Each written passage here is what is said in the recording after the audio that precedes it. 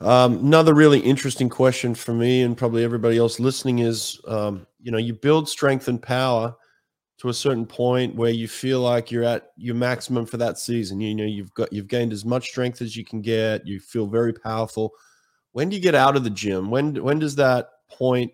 When do you need to pull out? And how long can you hold it so that by the time that first race goes off, you're still at maximum strength and power instead of it fading away? So you know what I'm saying? Is like, when is that time to get out of the gym and just focus on completely resting till race day? Now, this is an area where I think that research is gonna boom a little bit here this next decade, right? If I feel like if the decade prior to this one, I think we got a really good understanding that okay, strength training for swimmers, it's important. This next decade is gonna be a lot more okay, what's most optimal? How can we make Mm, this more efficient? right.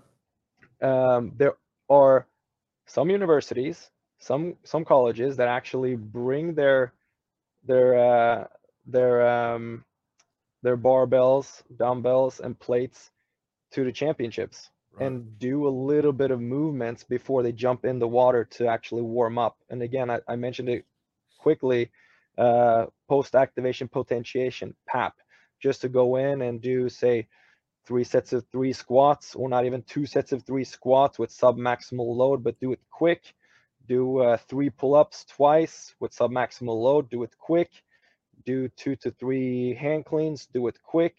And now we're warmed up and we're ready. If we've done our prep work before that, we've done a little bit of strength work, and now we're ready to actually warm up and then race when we're tapered. If you're programming that in, you don't have to back off weights, because traditionally, right, about like 30 days, a month before, we just drop strength training. Right.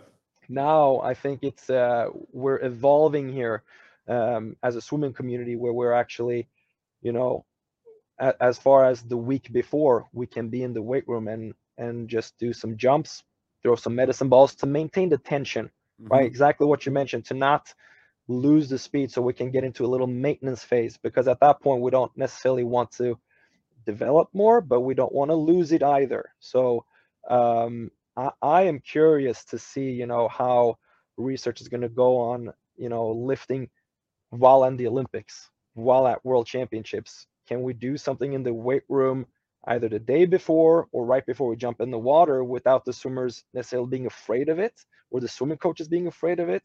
And then seeing the benefits of the brain making the connections to the muscle to fire those signals quicker. And that's essentially what post activation potentiation is. And there's many different ways that we can do it. So, man, this is an unexplored area. Yeah, and listen, I think there are people now exploring it because Olympic champion Pernell Bloom has now kind of set a standard for not actually even getting into the pool before her race. She will actually do these Mm, pre warm up activation type activities where she'll have her sweats on. She'll be doing some land work. She'll be on a stationary bike. She'll be doing some skipping. She'll be doing some medicine balls. All types of activation work. She'll get up a nice sweat. She'll go and put her swimsuit on and she'll go and race. She doesn't actually get into the pool to warm up. And this is mm. obviously something very experimental, but she's having great success with it. Do you think we'll see more and more of this? Yeah, 100%. I think that's a little bit of a gamble, right? I mean, again, the swimming specific movement, swimming specificity is still important, and having the feeling for the water is still going to be important. But hey, man, that's also muscle memory. She's been doing it for how many years now, right? So she kind of knows it. And I've always felt like sometimes that we might warm up in the water for too long. But then on the flip side, you might have athletes, at least on the younger ages, who may not warm up enough. And sometimes after, a session or a workout, after 8,000 meters of swimming and going in and doing a 25-meter max, and they're going the best time, right? And then it's not physiologically, like, you're not supposed to do that, but perhaps you are not as warmed up as you potentially could be. And getting on the bike and doing those activation type drills, and if you know your body, you get your body temperature up enough, and you kind of back that off in good time. And we're talking about timing here too. Like, here's the race, when do we stop that, and when do we just kind of breathe and relax?